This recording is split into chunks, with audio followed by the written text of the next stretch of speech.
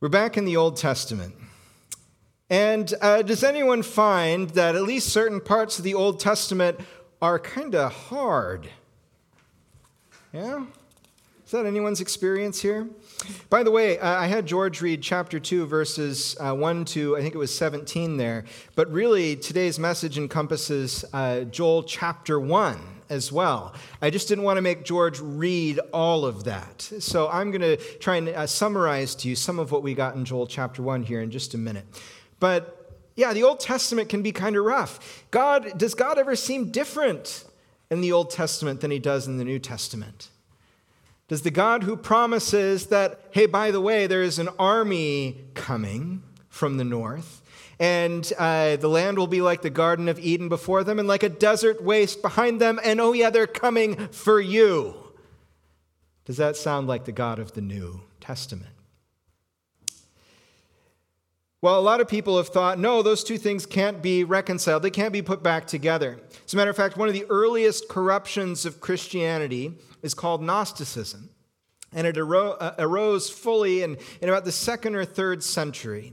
And Gnosticism was really a combination of Christianity, Judaism, and Aristotelian philosophy. So you got lots of stuff going on there. And one of the key beliefs in Gnosticism was that the material world is at best inferior to the spiritual world. And maybe more likely the material world is actually evil. And so our job is to divorce ourselves from the material world and just seek out the spiritual world. And I'm sorry, I said it's a combination of Judaism, Christianity, and Aristotelian philosophy. I was wrong. It's Platonic philosophy, the philosophy of Plato. So if you're watching and you heard me make that mistake, then you know I fixed it here. It's okay. But one of the things, what did Gnosticism do with the God of the Old Testament? Because if you're keeping track, that God created the world. Well, they said the world is not so good. The world is a physical, material place. So they said, well, the God of the Old Testament, we're going to call him the demiurge, and we're going to say he's actually kind of everything that's wrong with everything. We still do that in the modern world. Whether we're Gnostics or not, there are a number of people who come to the Old Testament, they say, man, this God seems angry and like he just wants to punish everybody. And I really prefer the God of the New Testament. But I'm here to tell you that that's not how any of this works, like the old lady says in the Geico commercial. That's not how this works. That's not how any of this works. No, the God of the Old Testament is the God who promised that there was a New Testament coming. We're going to talk a little bit about that this morning. And I want to talk to you a little bit about how the prophet Joel and his prophecies fit into who we are as followers of Jesus Christ. So first of all, here's what I want you to know. We're going to start with Joel chapter 1 here. And in Joel chapter 1, it starts off this way. Hear this, you elders. Listen, all who live in the land. Has anything like this ever happened in your days or in the days of your ancestors? Tell it to your children, and let your children tell it to their children and their children to the next generation. What are they going to tell them? What the locust swarm has left, the great locusts have eaten. What the great locusts have left, the young locusts have eaten, and what the young locusts have left, other locusts have eaten.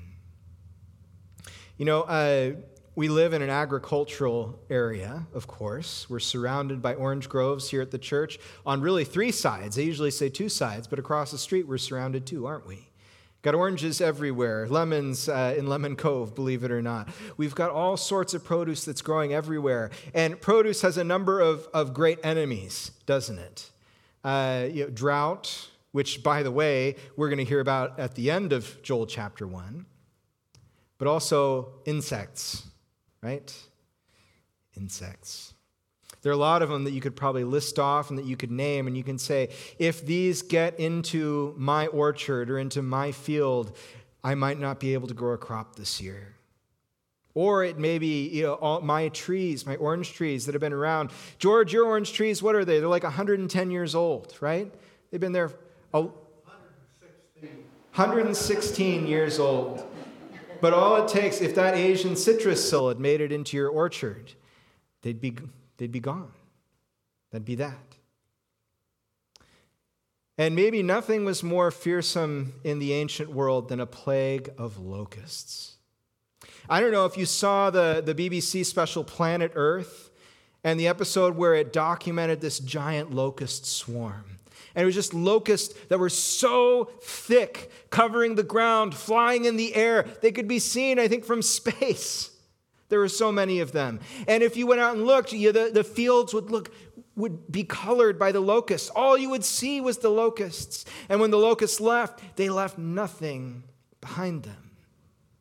It was a disaster of epic proportions. And now the people of Israel, they didn't have things like free trade agreements where if your crop failed, you can go to the people across the sea or people somewhere else and you can import food. If your crop failed, there was a good chance that your family would starve. And Joel's saying, this has happened to God's people. The locusts have come and they have eaten everything. And it was so spectacular in the very worst way that he said, you are going to be talking about this forever and ever and ever. A lot of Fridays, I join a group of gentlemen from the church. Most of them are gentlemen. I'll let you decide who is or who isn't. But I join a group of gentlemen from the church. We go up to lunch, and one of my favorite parts of going up to lunch with the guys is they tell stories of old Lemon Cove before I got here, which is like almost all of Lemon Cove, except for the last 8 years. But one of the most interesting stories is the story of the flood. Any of you heard about the great flood in Lemon Cove? What was it, in the 50s, I think? 55. See, people know exactly the year. And as I understand it, everything was underwater from where the dam is now to Visalia. The whole corridor underwater. People still talk about it. The destruction, the devastation, just how spectacular something as great and terrible as that is. People still talk about it. And Joel says, this is something you're going to talk about as well. And what are we to think? What were the people of Israel to think when this locust swarm came? Well, you hear something interesting that comes. You hear in verse 15, after the prophet calls all these different groups of people to wail and to weep and to mourn, despair you farmers, wail you vine growers, grieve for the wheat and barley, because the harvest of the field is destroyed. And then in verse 15 it says, alas for that day, for the day of the Lord is near. It will come like destruction from the Almighty. You ever heard that phrase before, the day of the Lord? It repeats throughout the Old Testament and the prophets. They speak all the time, the great and terrible day of the Lord. I had an interesting conversation with Joshua, who preached for us last weekend, where we were talking about how this word great and terrible. Normally we say great, we mean, well, that's a wonderful thing. But great also has this meaning, this nuance of huge and enormous. And you can describe a disaster as great because it is great in its scope. It is enormous in its scope. You can talk about something good as being terrible at the same time because it is so good that it is weighty, that you feel it almost like gravity. And that's how the day of the Lord is spoken of, is a great and terrible day that's coming. But here's the surprise. Remember, who is Joel speaking to here? He's speaking to the people of Israel, to God's people. Now, in the abstract, we know that God can correct his people, right? You know that sometimes God's, okay, you're not doing that right, and so I'm going to correct you. And if there's anything that we know about correction, it's that it's never pleasant. It doesn't matter how kindly someone phrases correction toward you. It doesn't matter how gently they speak. It doesn't matter how closely they hug. Correction hurts because it tells you you are wrong. You are wrong. And no one likes to hear that. God gives correction to his people. We know this in the abstract. But something strange happens when we look out into the world, doesn't it? We start going, man, I can't wait for God to judge those people. You ever experienced that? Yeah, you have. I think we all have. Yeah, man, what they did was so bad. God, you got to do something. That's a good prayer. We ought to pray that prayer. God, justice, we need your justice in the midst of this. We need you to come and judge and make it right. See, in the abstract, we say, well, yeah, God can correct us. But in the concrete reality, we think, well, when's God going to correct them? And when God's correction comes to us, it's surprising. Say, really? You didn't have someone else to deal with right now? I can think of 50 other people who are doing worse than I'm doing over here. We know in the abstract that God might want to correct us. But in the actual functioning of everyday life, we feel like, well, it's everyone else that God really needs to worry about. And Israel often had this problem too. And that's how I know that we can have that problem too. Because God doesn't record all of Israel's problems so he could look back on them and say, man, they were terrible at everything all the time. But rather to warn us, look at what's in your heart as well. But we need to remember as well, as an order of hermeneutics here, as an order of how we interpret this, that the Bible, although it is written for me, was not written to me. You've heard me say that before. And what I mean is that whatever this means, God intends to say something to me about that. But he said it first to someone else. So if I want to get it right, often I need to understand first what he said to that person so that I can understand what it means for me. And here's what we should understand with the people of Israel. God made a covenant with the people of Israel way back in the very beginning. Starting in the book of Genesis, he started really with Abraham is the beginning of God's special covenant with his people. And he said, I'm going to make you a blessing. I'm going to give you a land. I'm going to bless you. I'm going to give you descendants, make you a great nation. He says all these great good things to them. And then, the people of Israel, they go through some good times, they go through some bad times, and eventually they're in slavery in Egypt. God sets them free. That's what this meal was originally oriented around, was the Passover, like we discussed. And then God gave a covenant to the nation of Israel through Moses. You remember that covenant? The covenant's basically Exodus, Leviticus, Numbers, and Deuteronomy. It's explaining this is what that covenant looks like. And God says, I will be your God and you will be my people. Here's how you will be my people. Well, he says, here's how I'm going to be your God. I'm going to bless you. I'm going to give you all the promises I gave to Abraham. I'm going to give you prosperity. I'm going to give you peace. And I'm going to make you a blessing to the world. That's my end of the covenant. Then God said to the people, your end of the covenant is to be a holy people. And so he gave them, for example, Leviticus. This compendium of laws that doesn't say, you need to make sure that you keep all of these arbitrary laws, but rather that said, this is what a holy people looks like. This is what my holy people look like in the midst of the world that you live in. Now, as the book of Hebrews articulates, that covenant has been changed by Jesus Christ. We have a new covenant in Jesus Christ. And the old things have passed away and we got something new. We're going to come back to that new covenant in a moment. But I want you to understand, they operated under this different covenant. God said, if you obey me, then I will bless you. So when the locusts come, what was God saying to his people? You have not obeyed me.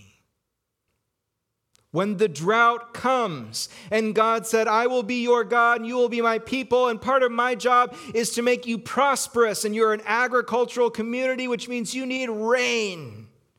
And so when drought comes, what was God saying to his people? You are not obeying me. You're not holding up your end of the covenant. And that means that the rest of the world is not being blessed through you. Do you understand now why God was taking this covenant stuff pretty seriously?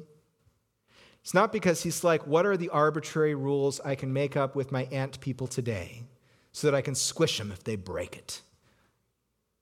He's saying, I have a plan to show the whole world just how great and wonderful I am and how much I love them. And if my people don't hold up their end of the bargain, no one will see. No one will know. This was eternal sorts of stuff that was on the line. So God said, I will judge you. I will correct you. And finally, God's promise, I will give you peace and safety and security. And in chapter 2, we pick up the fact that an army is coming that would absolutely devastate the land. See, God's correction that he offers to his people, it's not arbitrary, it's not random. The things that happen in our own lives. It's not like, well, no one's in control, so I guess these things are going to happen today. It's God is always at work. Everything is intentional. There's meaning and purpose in everything that we experience. And it has to do with the covenant that God has made with his people. So when God's people don't keep the covenant, God corrects them. What does that look like for you and me? We talked about Israel, right? Israel was supposed to obey God, keep the law, show the nations who God was through their holy lives. And they didn't do it, so God gave them the curses of the covenant. He took away their prosperity. He took away their safety. You and I, like I said, we live under a different covenant. It's the covenant that's inaugurated in Jesus Christ. You remember at the Last Supper, Jesus said to his disciples that when he gave them the cup, this cup is the new covenant that is in my blood for the forgiveness of sins. So this is what God promises to do for us. He promises that I will forgive your sins, which was always the deep underlying problem to everything else. We had become God's enemies through sin. And when God forgives us, he ceases that state of warfare that exists between us. He makes us his children. And now we have a home and a future. In Jeremiah chapter 31, we hear a little bit more about exactly what this new covenant is all about. Chapter 31, verse 31. If you want to remember where the new covenant is, Jeremiah 31:31. Okay, 31:31. You can do it. I know you can. Jeremiah 31:31. The days are coming, declares the Lord, when I will make a new covenant with the people of Israel and with the people of Judah. It will not be like the covenant I made with their ancestors when I took them by the hand to lead them out of Egypt, because they broke my covenant, though I was a husband to them, declares the Lord. This is the covenant. After that time, I will put my law in their minds and write it on their hearts. I will be their God, and they will be my people. No longer will they teach their neighbor or say to one another, know the Lord, because they will all know me, from the least to the greatest, declares the Lord. For I will forgive their wickedness and remember their sins no more. There's a lot to unpack out of there. I can't do all of it this morning. But let me just say a couple of things. We already talked about the forgiveness of sin that was at the end. But he says this to begin. I will put my law in their minds and write it on their hearts. See, when we come to Jesus Christ, we put our faith in Jesus Christ, something happens to us. It's not an all me sort of activity where I say, okay, God, that's it. I'm going to follow you forever. I've made that promise and now I'm saved.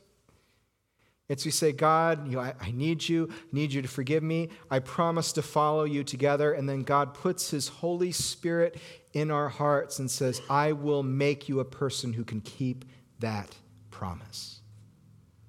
I'll make you a person who can keep that promise. I will put my law in your mind and write it in your heart. That part about writing the law in our hearts. To the ancient Israelites, the heart was the center of the will. Or was where the will was centered is maybe the right way to say it.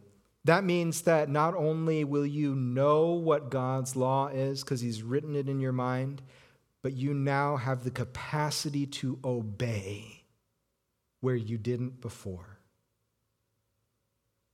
You have the capacity to obey where you didn't before. And so what's our responsibility? What do we do to be covenant keepers? Well, we just cooperate. That's it. See, that's what the whole Old Testament teaches us at the end of the day. Not that God is mean, but that we're dumb. Teaches us that we could never do it on our own.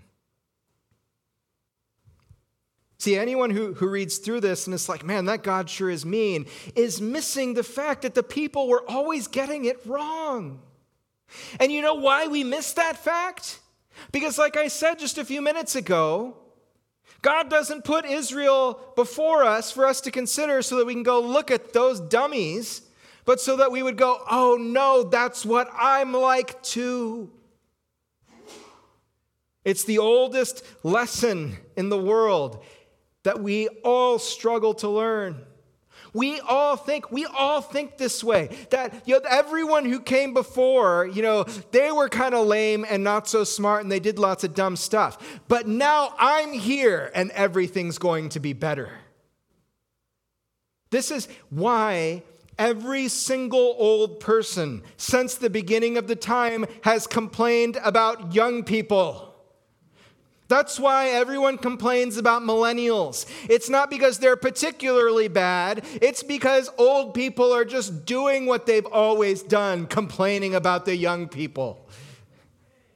It is so boring, folks. And I don't just say that because I'm at the very top end of the millennial generation. I say it because it proves that we still haven't learned that lesson. It's not them who are broken, it's us, all of us. And if you get nothing else out of the Old Testament, at least get that. The problem is us. But God says, I am going to make these people able to obey, finally. So what happens then when we experience something that looks sort of like this day of the Lord, the day when God shows up to judge and to correct, and it comes into our own lives? Well, first we need to understand what that looks like when it comes into our own lives. See, we need to understand that God was giving covenant curses for covenant unfaithfulness. Sometimes bad things happen, not because we are being corrected, but because we live in a fallen, broken world, and God is going to use that bad or that hard or that difficult or that painful thing to form us to be more like Jesus Christ. But sometimes bad things happen because we're not keeping the covenant the way God called us to do it.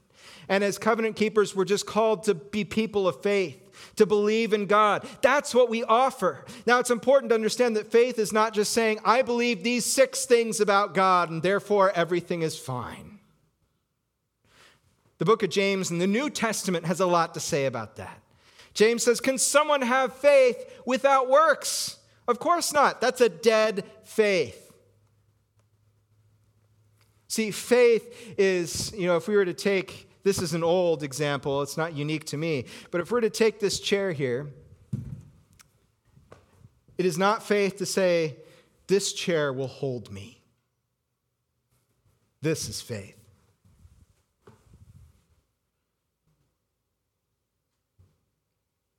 It's not faith to say, I believe that God is good.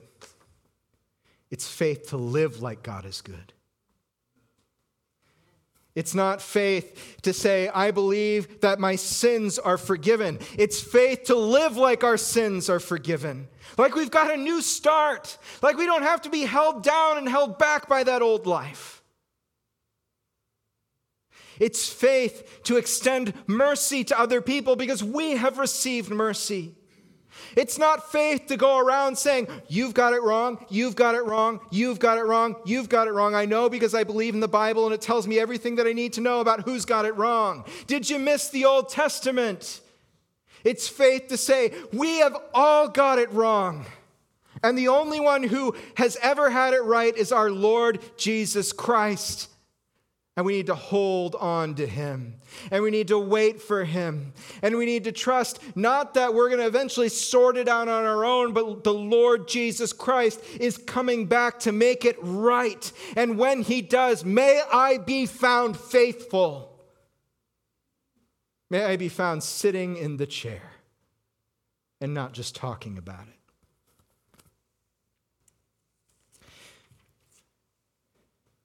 We owe God our faith.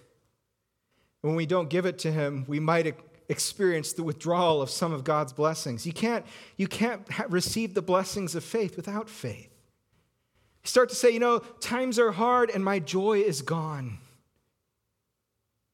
See, that's where we say, I think God's maybe withdrawing those covenant blessings from me. I think I may not be offering the faith that I need to offer to my God. We may say, I'm finding that I do not have the power to overcome sin in my life, that the law doesn't feel like it's written on my heart.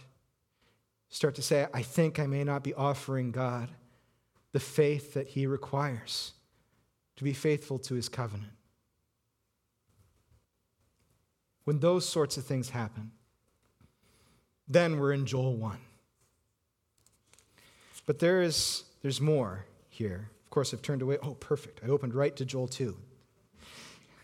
These minor prophets are hard to find. Sometimes I'm paging around and you're like, oh my gosh, I know it's here somewhere. Joel 2. Remember the second half of what George read for us, beginning in verse 12? What do we do when we realize God's covenant blessings are being withdrawn, being taken away? What do we do? Even now, declares the Lord, return to me with all your heart, with fasting and weeping and mourning. I love this line. Rend your heart and not your garments. Don't put on a show for me. Just come to me with your broken heart. I can fix broken hearts, but I can't fix people who are faking it. Return to the Lord your God, for he is gracious and compassionate, slow to anger, abounding in love, and he relents from sending calamity. If you've got kids, you ever had that experience where you say, if you do that one more time, insert threat here, right? Because we all know threats are the best way to parent. So this is not a sermon on parenting, by the way. And then the kid does it one more time. And you're like, oh no.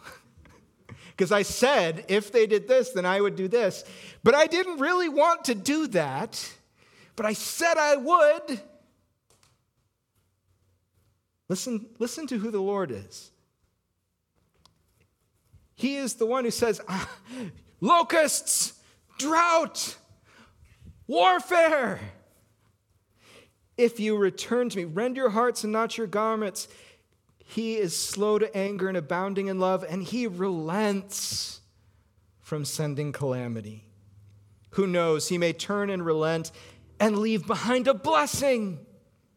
Grain offerings and drink offerings for the Lord your God. Maybe those don't sound like great presents, but let's understand that what he's saying is a restored relationship in every way with God. So, blow the trumpet in Zion, declare a holy fast, call a sacred assembly, gather the people, consecrate the assembly, bring together the elders, gather the children, even those nursing at the breast.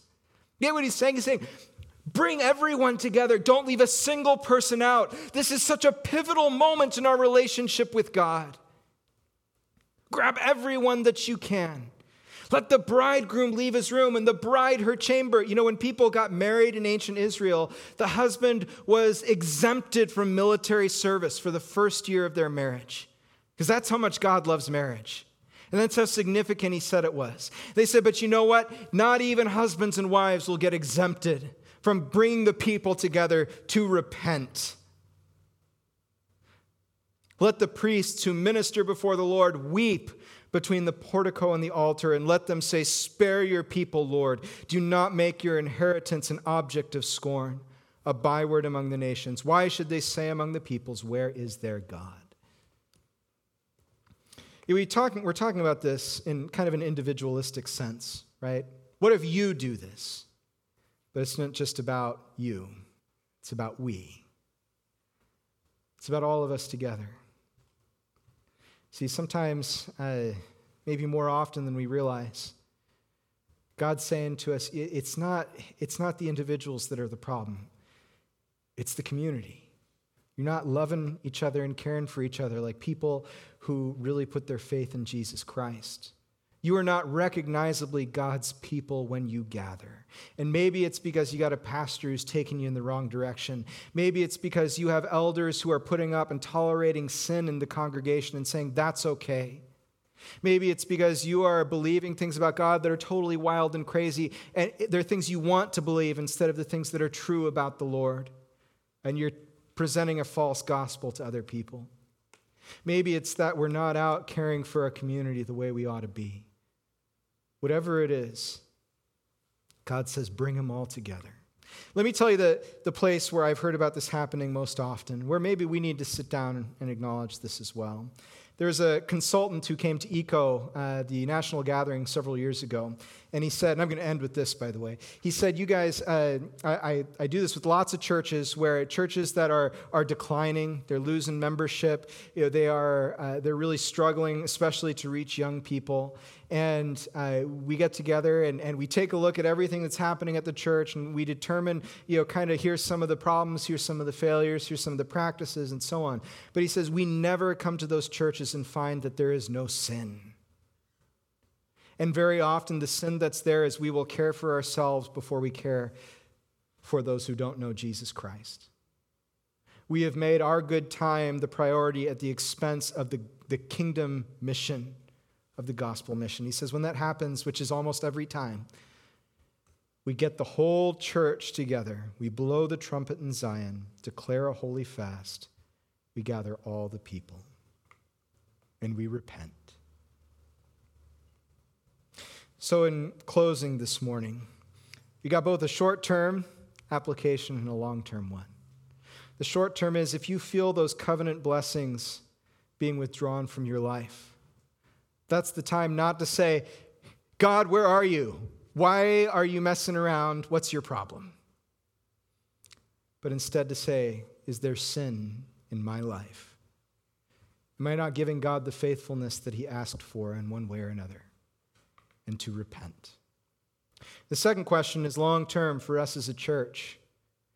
Where are we not faithful to God's mission? And I don't mean this to be negative in the sense of, let's list another way that we stink and we're no good. But rather in the sense of how can we put ourselves into a position to glorify our God and enjoy him forever? To receive everything that he has planned for us because we've offered him all of our faithfulness.